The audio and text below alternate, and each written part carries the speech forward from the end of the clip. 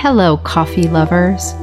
In between interviews on why we need to meet up over coffee, I'll share short episodes that delve into all things coffee.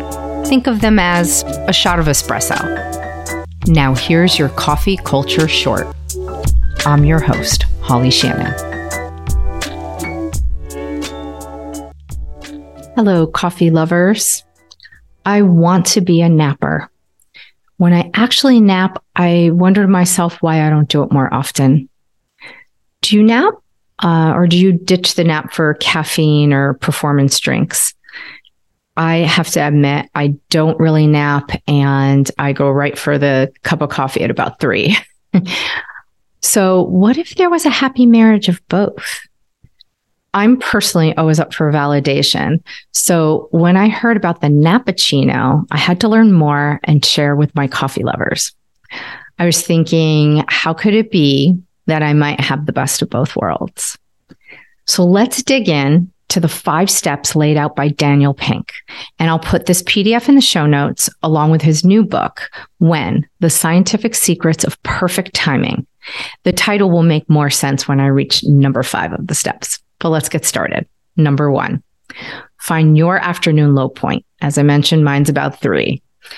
The best time for a nap is generally about 7 hours after waking. And to be more precise, you should note your afternoon mood and energy levels for about a week to find your optimal nap time.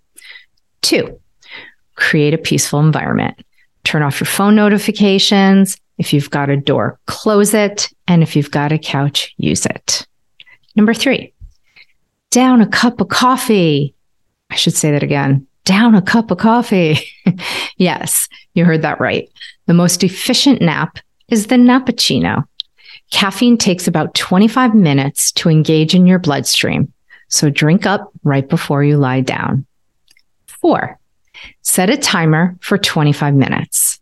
Naps between 10 and 20 minutes measurably boost alertness and mental function without leaving you sleepier than before. When you wake up, the caffeine is beginning to kick in. 5, repeat consistently. That's where we go back to the book.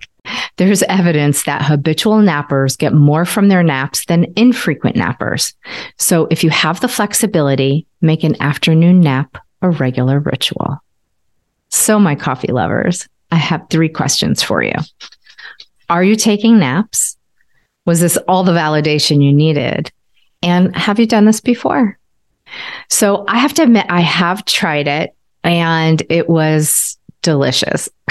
The coffee, the nap, the combination of the two. So I think I might make it a habit. And I want to wish you all happy napping. Enjoy your holiday break. Find a couch, occupy it, and wrap your hands around a hot cup of connection with me, Holly Shannon. Thank you.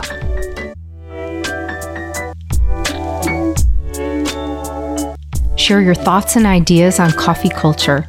You could put them in the reviews on Apple Podcasts or DM me on Instagram. And if you'd like to support an indie podcaster, there is a link in the show notes for buying me a coffee. Please subscribe and share a cup of coffee culture with your friends.